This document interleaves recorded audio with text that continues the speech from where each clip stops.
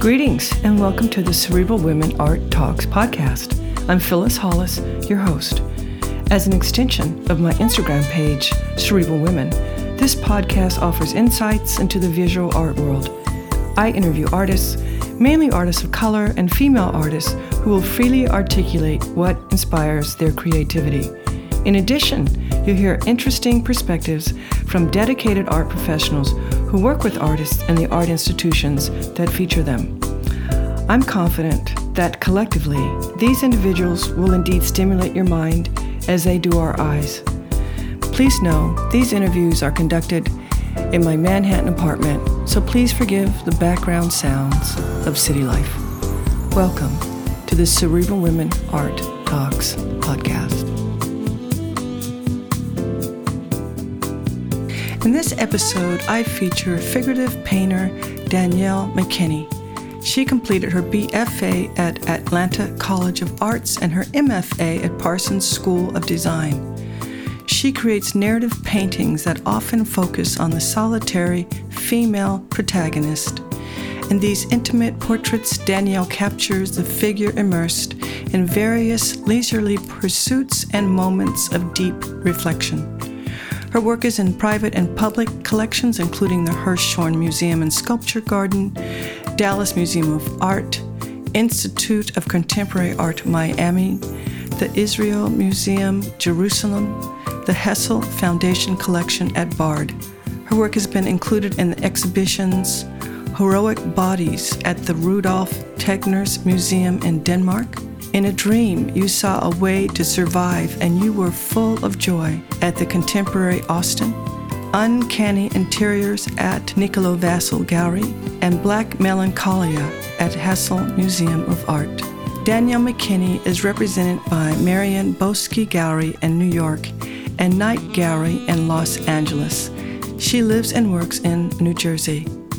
Enjoy this episode featuring Danielle McKinney.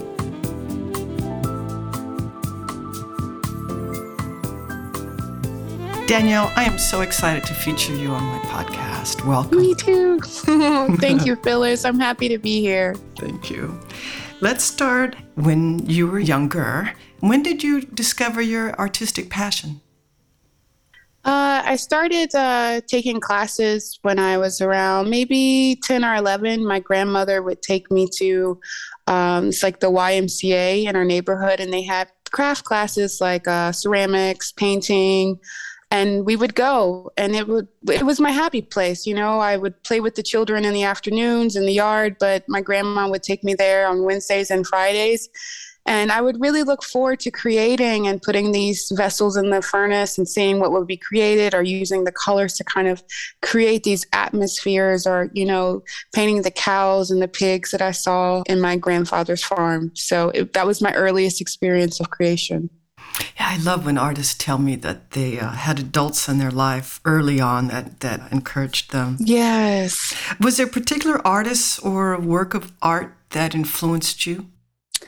Around the time that I started to go to grad school, I started looking at a lot of photography, a lot of performance art, but I wasn't really inspired by really visual art. I was more inspired by music and sensory to sound. So I was listening to a lot of R&B, like Anita Baker or Sade. And so it would be the mood of those atmospheres that conjured up feelings in me to want to create. And I grew up with a lot of music around me and my family. So hearing those sounds, or being in a silent church and hearing the moan of a gospel, you know, James Cleveland, I would hear that music, and that would create something in my spirit that made me want to produce. So it was more musical for me. And now, when you're working, do you listen to music? All the time. All the time. Is it gospel, or have you changed? It's R&B. It's a mix of, like, you know, right now I've been listening to a lot of Frank Ocean. I listen to a lot of James Blake. I listen to this artist called Sean. I listen to a lot of Tom York. It's really a sound that and I studied sound when I was an undergrad for 2 years. And we would sit in this empty, dark room and listen to each other's sounds and music. And it would create these kind of visual installations in the mind for me that I would kind of be inspired by. So in the studio now, I play a lot of music to kind of produce these kind of feelings in these figures, or feelings to come out of me onto the canvas. And are there concepts or thoughts that connect your work? Not necessarily. There's always these kind of thematic things that I look to kind of make sure that I include. It's these atmospheres in regards to the interior spaces that these figures hold or that they're inhabiting. Also to the gestures that they create, or that gesture creates the mood that they're in. If they're sitting in a chair, what's their posture? What's their language? What's their body communicating in the space that they're in? So that's a constant kind of thing that I look to kind of translate throughout the work. I also enjoy like the nails, it's part of that feminine touch, that claimness of beauty that I like for them to have. So I look forward to adding those red nails, and always that cigarette. And the cigarette is not just the nicotine addiction. It represents like that deep exhale that we all take, that kind of like, okay, I can just, wow, I can just be here. Yeah. I love that. And how would you define your practice? It's almost a meditation. It's something like, at first, a lot of people ask, are they me? And I don't consider the figures or the paintings to be representations of myself, but I really consider it to be a deep meditative practice, because it's a release. When I paint and it's a great painting and I feel like it's communicating what it needs to say, I feel like I have released something, and that's important for me. I've made something that I can share. But it's also a very frustrating process, because I want it to be, especially painting, something so vividly real that I see in my head. And when I go to paint it, it's not that. And that can be incredibly frustrating. It can be isolating, and to the point that sometimes I'm in tears because I can't get it out. So I've learned to relinquish control. So that's why I also consider it a meditation in a way. So what materials do you use? Right now I keep it very simple. I wasn't trained formally as a painter, so I just kind of walked in the art store and saw some things and had some really amazing people help me along the way. But I just use my basic canvas. It's on cotton. I really like to paint that, and I gesso it. I like a black gesso, and I work a lot with a lot of different acrylic paints and colors. So I have that. I have simple brushes that I use, and I rely a lot on the still photographs that I find online and social media, or in books that I've ordered from the 60s and 70s for visual imagery and source material. And has your practice changed over the years? Oh, completely, Phyllis. It's an intuitive process, so I can't control it in a way. In the beginning, I was really inspired, and a lot by the folk art period. Like, I looked at a lot of art by Jacob Lawrence as well. I was very inspired by the colors and the shapes, and I loved that. So I experimented with painting that way. And then the more I painted, the more I wanted to bring the figure out more. So the process changed, the figure changed, the interior spaces, the brushstrokes became more heavy, the texture became layered. And it was just, the more I paint, the more they become like, it's not in a way, I guess, better for me in visually form. And I want to perfect the skill. I want to learn more. So I think that in turn changes the painting. And if you were not a visual artist, what career path do you think you would have chosen? I love that question. I really think I'd be a criminal investigator. I can relate to that, actually. I'm nosy. I'm so nosy. I love to spy and to look and to see and not be seen. That's great. How do you define Black art? Black art is something that tells a tremendous story. It's, I look a lot at Black art, Black poetry, Black writing, Black music, Black sound. I'm influenced by it, especially the sound and the music. So I rely on that. And I think Black art has an ability to tell a story. It's truth. It's, not saying that all art is not that, but Black art has a way to kind of tell you something without telling you everything. And it's cryptic in that matter. So I consider Black art to be cryptic and truthful and very soulful. Great. When did the titles of the work enter the creative process? The titles are very, very hard for me because I want to leave the work open-ended. So having a title, I feel like gives a direction toward the piece. So that's a very hard thing for me to do. So I try to title the work in a way that it leads you to your own device. Like, it can tell you, something about it, but not everything. So that's a little tricky process that I take the time to try to create something where considering the audience and that they can have space to enter as well. Do you think the audience understands your work? I don't know. I really hope so. I really hope that they can come into those rooms and sit with those figures, or that like almost a criminal investigator, an investigator in me can watch them from a place that they're okay to be watched and be seen, and that people can also be those figures, that they can find their self in that the work can be a mirror. That's my greatest intention. It's not about, did I paint someone that looked like me or has my skin color? It's more about, can we all be connected, and can you find home in here? Can you find it? Beautiful. How do you keep learning? I watch a lot of YouTube videos. I study a lot, like classical art with my husband. We're always sharing art with each other. I'm avidly looking on Instagram for art and see art that I'm deeply inspired by, and sharing and connecting. I think Instagram is the greatest platform now that you can connect to people globally and share and talk. So I stay inspired through that. I use the social media tool as a way to connect to the community of other great artists that are just, I see art and I'm just like, I sit there and I cry because it's so beautiful. Yeah, it can do that to you. Yes. And thank goodness we have artists, and you guys work so hard. Yes. So what are you excited about right now? What do you have going on? I have a show next Thursday, and I'm very nervous. I've put a lot of energy into the work. It's different for me. The colors are a little bit more muted, and I would say a little bit more fall, wintry scale. And compared to my earlier works that had these bold, bright colors, not saying that I won't go back there. So I'm really excited to share. I'm so excited to share the work with the people that will be at the opening, and look forward to the feedback and the conversations, and always hearing about what people see in the work. I have people that write or that I talk to, and it helps me so much when I hear the feedback, whether good or bad. It helps my practice develop so much. So I'm very excited for the work to be shared in that capacity. Wonderful. Going back to college, to school, how would you say your art professors influenced your creativity?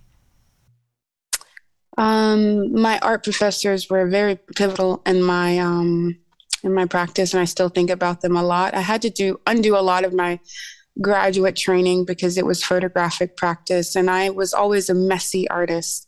They would always, a lot of my professors would say, Danielle, this is a beautiful photograph. I don't understand how you captured this. This is absolutely incredible. And the class would say the same thing. But I remember being torn down to pieces by one of my professors because she said, you've created a masterpiece, but your aesthetic, the way you've hung it, the way you've printed it, the way it's still dripping here on the wall with chemicals, is horrible. And she critiqued my presentation.